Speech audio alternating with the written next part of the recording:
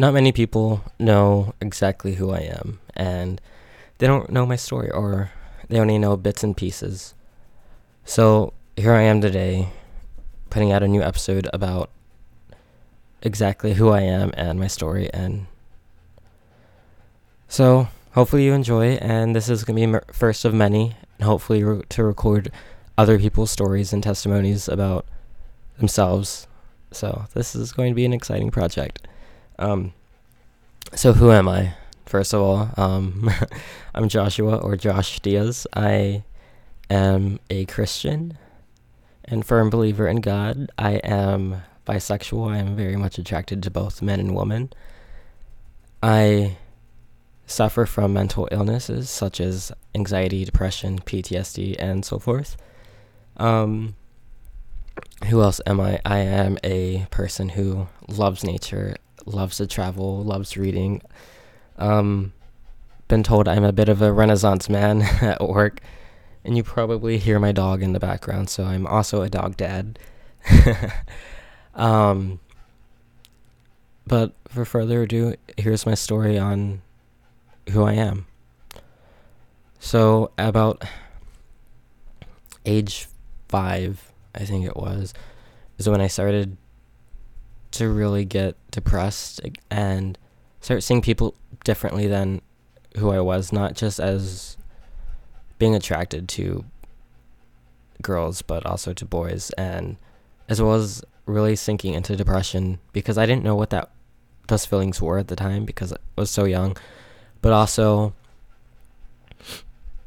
being diagnosed with body dysmorphia about in 2015. That's when it was. That's another thing,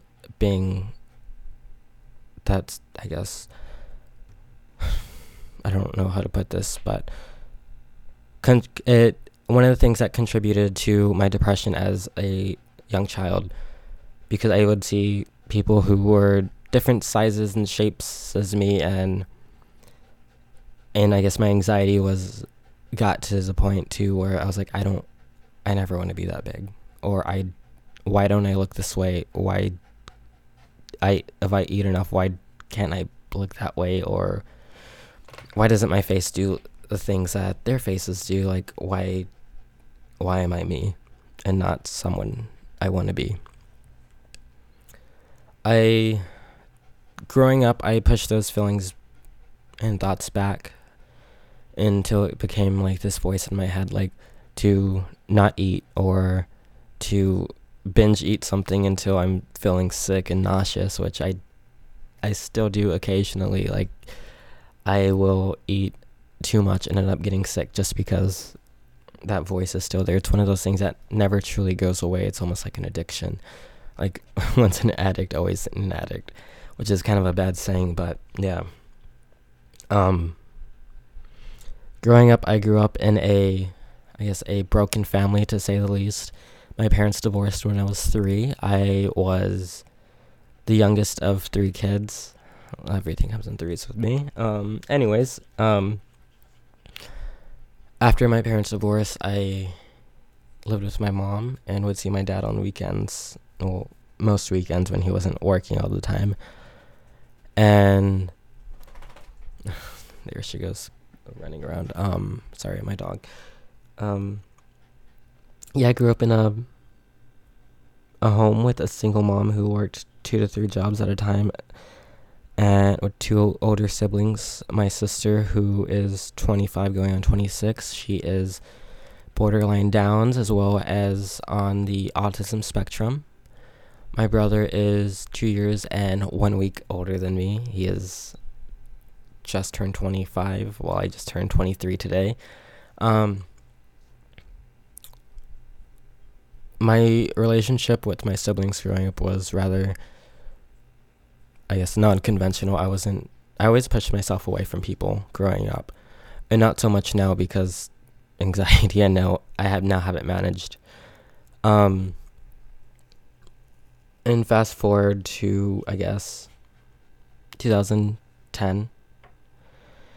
It was June 15th, 2010, when my mom found out about my sexuality, And, well, she didn't have the best reaction at first.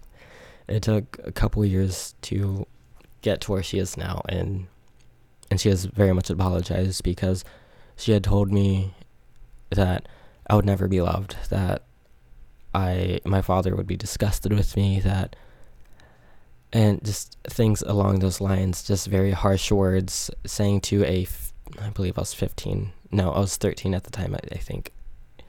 I don't know. I'm very, very bad with time. That was 8 years ago. I turned 23. I'll let you do the math. And basically that scarred me very, very badly. And about a month later, after that happened, my mom pulled me into her bedroom and asked if I'm still having those feelings and attractions. And the tone of her voice and the way she looked at me just said it all. And I knew that my answer had to be no. So I put myself back into the closet, and I went into an even deeper depression than I was already growing up in this broken family, because I grew up with 2 different stepdads, and one of them I don't remember too much because I was too young to remember, and I didn't give too much attention to him in that particular way. And the second one, my mom's last marriage, he was rather mentally abusive, so that raised my anxiety and depression, and definitely pushed me away from making friends and being socially active in any aspect. So during this marriage, I think it was 10 months after, because it was October 14th, that my mom attempted suicide. And that is her own story, so I'm not going to go too much into that. But that is also a part of my story where I am the one who got to her in time, and I had to call 911 in order to get her the help she needed, because her husband wouldn't do that. He didn't care what she did in that moment. He had told me that I'm not calling because I don't care what she does. I don't care if she dies. And I don't know if I've ever told her that, but if you're listening, Mom, I'm sure you're probably crying by now, and I apologize. And so I did that, and the next day I had to go to school because I had AP exams, and that was fun going back to school, and I failed miserably. I bombed that test, to say the least. In that day after school, I went home, and I found both my uncles, my mom's brothers, they were waiting for us to get home, and they're wondering where my mom was, because I don't remember at the time if she was working or if she would have just been off at that time, but they were asking where she was, and we had to unfortunately tell them what had happened just less than 24 hours ago. And so they went to go see her, but my stepdad had prevented her kids, from seeing her the 2 weeks that she was there. And I think it would have helped me personally with PTSD to be able to see her there and not have been so scarred from that moment. But I didn't. And anyways, 2 years, I think it was a year or two later after that, we ended up moving out. I was in San Antonio, Texas. Obviously, I don't know why I said Texas, because San Antonio obviously associated with Texas. Anyways, I was in my junior year, where I decided to do my senior year within the last 3 months of my junior year here in San Antonio, so that I wouldn't have to be moving around anymore, and that I could just go to college and just forget about everything that's happened in my past and run away from everything. Still do that every now and then, try to run away from my past, but it never truly works out. After I graduated, I ended up moving back to Dallas, where my family lived for a little bit, before moving to Denver, Colorado.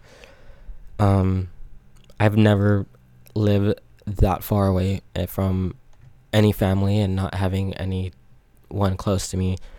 So during my freshman year of college, it was pretty hard, because at this point I already had turned my back against God and was like, I'm done with religion, I'm done with the church, they don't accept me for who I am, so why should I accept them into my life when gonna tell me I'm just gonna go to hell for who I love or who I'm attracted to, and I didn't want to be a part of that, any of that, so I wasn't. And well, after that, my anxiety got really, really bad to where I ended up in the hospital during my freshman year and was prescribed medication for the first time. After that, I decided I was going to change schools, change my route, I guess. Ended up going back to the same school the next year. No, it was the second year, my sophomore year, that I decided to change my route. And, I hit the mic bar. My bad. And, well, I moved back for a bit, ended up going back to the same university, and everything started going really well again and starting to pick up. But to rewind a bit, when I was in San Antonio for high school, I would go running at night and just sneak out at night to go run, and because I lived with my aunt and my uncle and I didn't want to wake them up and have them worry or tell me not to go outside because it was after midnight and have to be awake at 6 a.m. to get ready for school.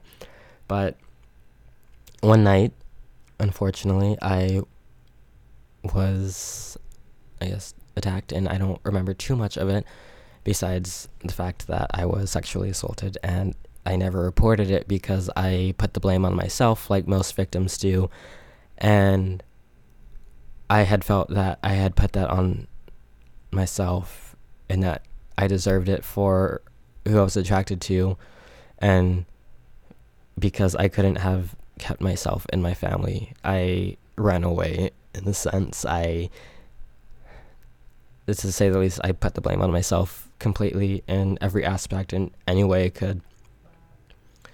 So that really made my depression even worse. So, 1 second. Sorry, I had to put my phone on Do Not Disturb. I didn't realize I did not do that before starting to record. Anyways, fast forward back to being in college. My sophomore year, my PTSD was at its worst, and I was having hallucinations, flashbacks that were affecting my everyday living. And at this point, I still hadn't really told anyone, and this is about 4 years later after that it happened. Because that happened when I was 16, and it was 3 years later. I was 19 at the time in my sophomore year of college, my bad. Then I stayed the summer in Denver that year because that's where I went to college, and things seemed fine. I was going to be an RA for my junior year. I was very involved within the university, and one day we had this long, let's get personal circle session with my resident assistant staff and everyone I was going to be working with that year. And when it came to my turn to tell my story, I basically told them every single thing that's happening with my life, and was just crying, and everyone else was crying. My best friend, she saw me cry for the first time, and it was a mess. And that really, you can hear a panning in the background. I apologize if that's annoying. But after that moment, I felt like this downward spiral started, because I have never accepted everything that I had gone through in my life until that moment, accepted that it happened, not that I'm going to accept it and move forward with life, just that it happened. So I was at that point in time, and then a few weeks later, I entered a relationship, which it was extremely, extremely, extremely toxic. I fell in love with this guy so quickly. It was awful. I ended up losing a lot of friends because of him. I lost my best friend for a while because they never saw eye to eye, and I lost another really dear friend of mine for a while because she also just completely hated him. She saw right through him of all the shit that he put up in front of me to make him seem like this amazing and perfect person.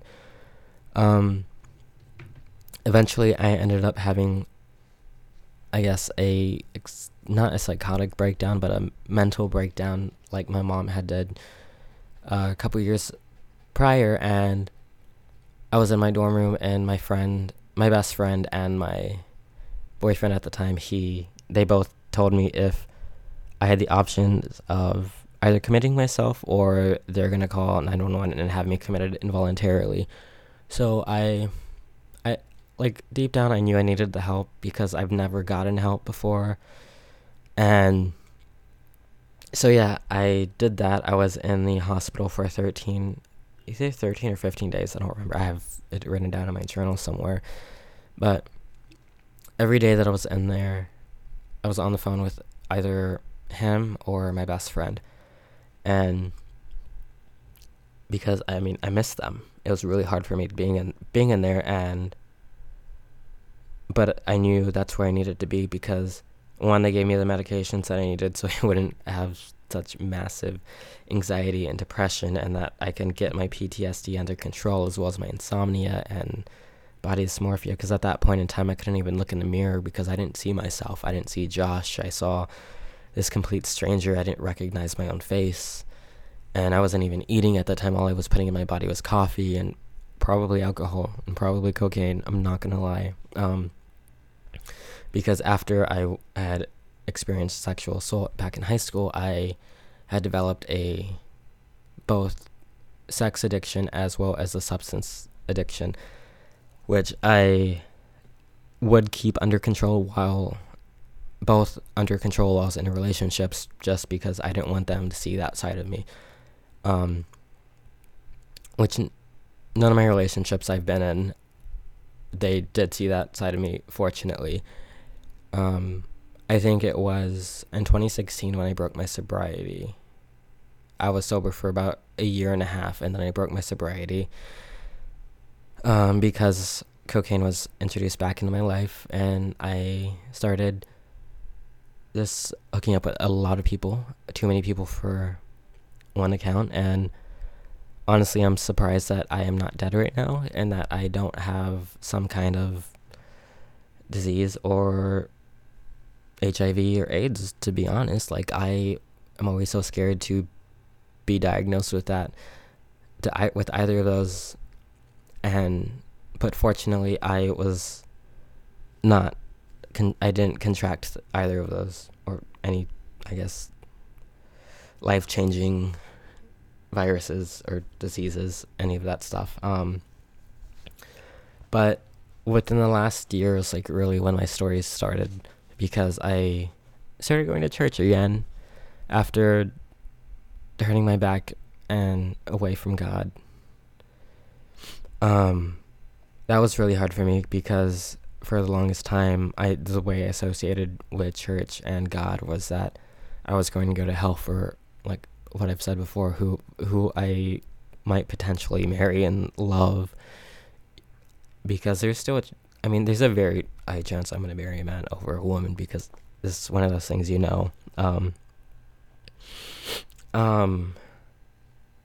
So for the longest time, I didn't want to go back, but when I moved back to San Antonio from Colorado, I started going with my mom, and I realized that this is what I needed in my life. It was a form of therapy for me, and the more I went, the more I learned, and the more I wanted to actually start a relationship with God and to get to know Jesus and really understand what it meant for him to die for our sins. That was really hard. And then I started going to this Thursday night thing at my church where it's for young adults and college age people. And that's really where I guess my journey with God really began, because I didn't realize I could have him in my life as well as loving who I love, because of all the people who surrounded me there on those nights and continue to surround me, made me feel so welcomed, and just I'm trying not to cry. To being able to feel like just I can be me and just live life, love loud, I guess to say. And I was baptized on April 29th of this year because I felt within me that God had a plan for me. Now that I had brought him back into my life, even though part of me knew he never left me. So Mom, if you're listening, you're probably crying right now. Because that's something I've learned in church, is that no matter what path you take, and no matter how far you stray from him, he'll always be there by your side, and that he, even though you don't see him there because everything is blurred by the temptation and everything that you're bringing into your life that may not be, I guess, in quotes, the Christian way or the godly way, he'll still be there. And that's something that took me a while to learn, and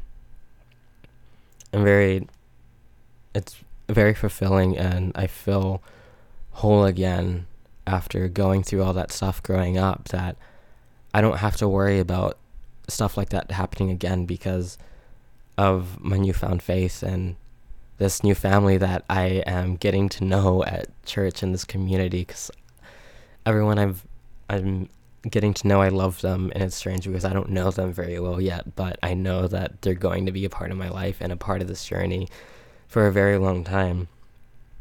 So like I said before, I have this project, or I guess this calling from God, that I have titled God Loves, and it's going to be sort of this outreach ministry that I'm hoping and praying that I can start it through my church, because I think it would be so awesome to have their name attached to it.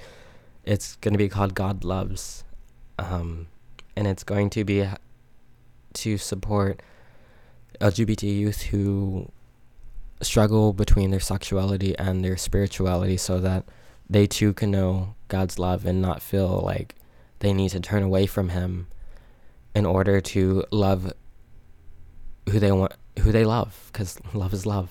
You can't help but love who you love, and to be able to show others who might not support this and support others who are of the LGBTQ umbrella, and educate them on that God loves everyone. He's made everyone in his vision, not that just because they don't fit into your mold of heterosexuality that he's not going to love them, because just such a great person in my life and a pastor, he told me that the Bible does not talk about heterosexuality, but rather a spiritual sexuality, and that's really, honestly, truly where I was able to look God in the eyes and accept him into my life, and accept that Jesus died for our sins and to make our lives, I guess, inevitably better. I don't know what to say next, because I'm kind of at where I'm at now, where I didn't have a job for the last year because I applied to at least 15 to 30 jobs a day in San Antonio, and I didn't get a single, not one callback. And then once I started really accepting Jesus into my life this year, I got a call with my current job and saying like, hey, we were interested in you, and we want to offer you this internship, and it was great. And then a month later, they offered me a job with them, which I was honestly mind blown, because I was still coming out of this, I guess, haze where I didn't think anything good was going to come into my life. But now everything is falling into place, everything's moving forward, and I'm just in such a better mindset now that I have God in my life.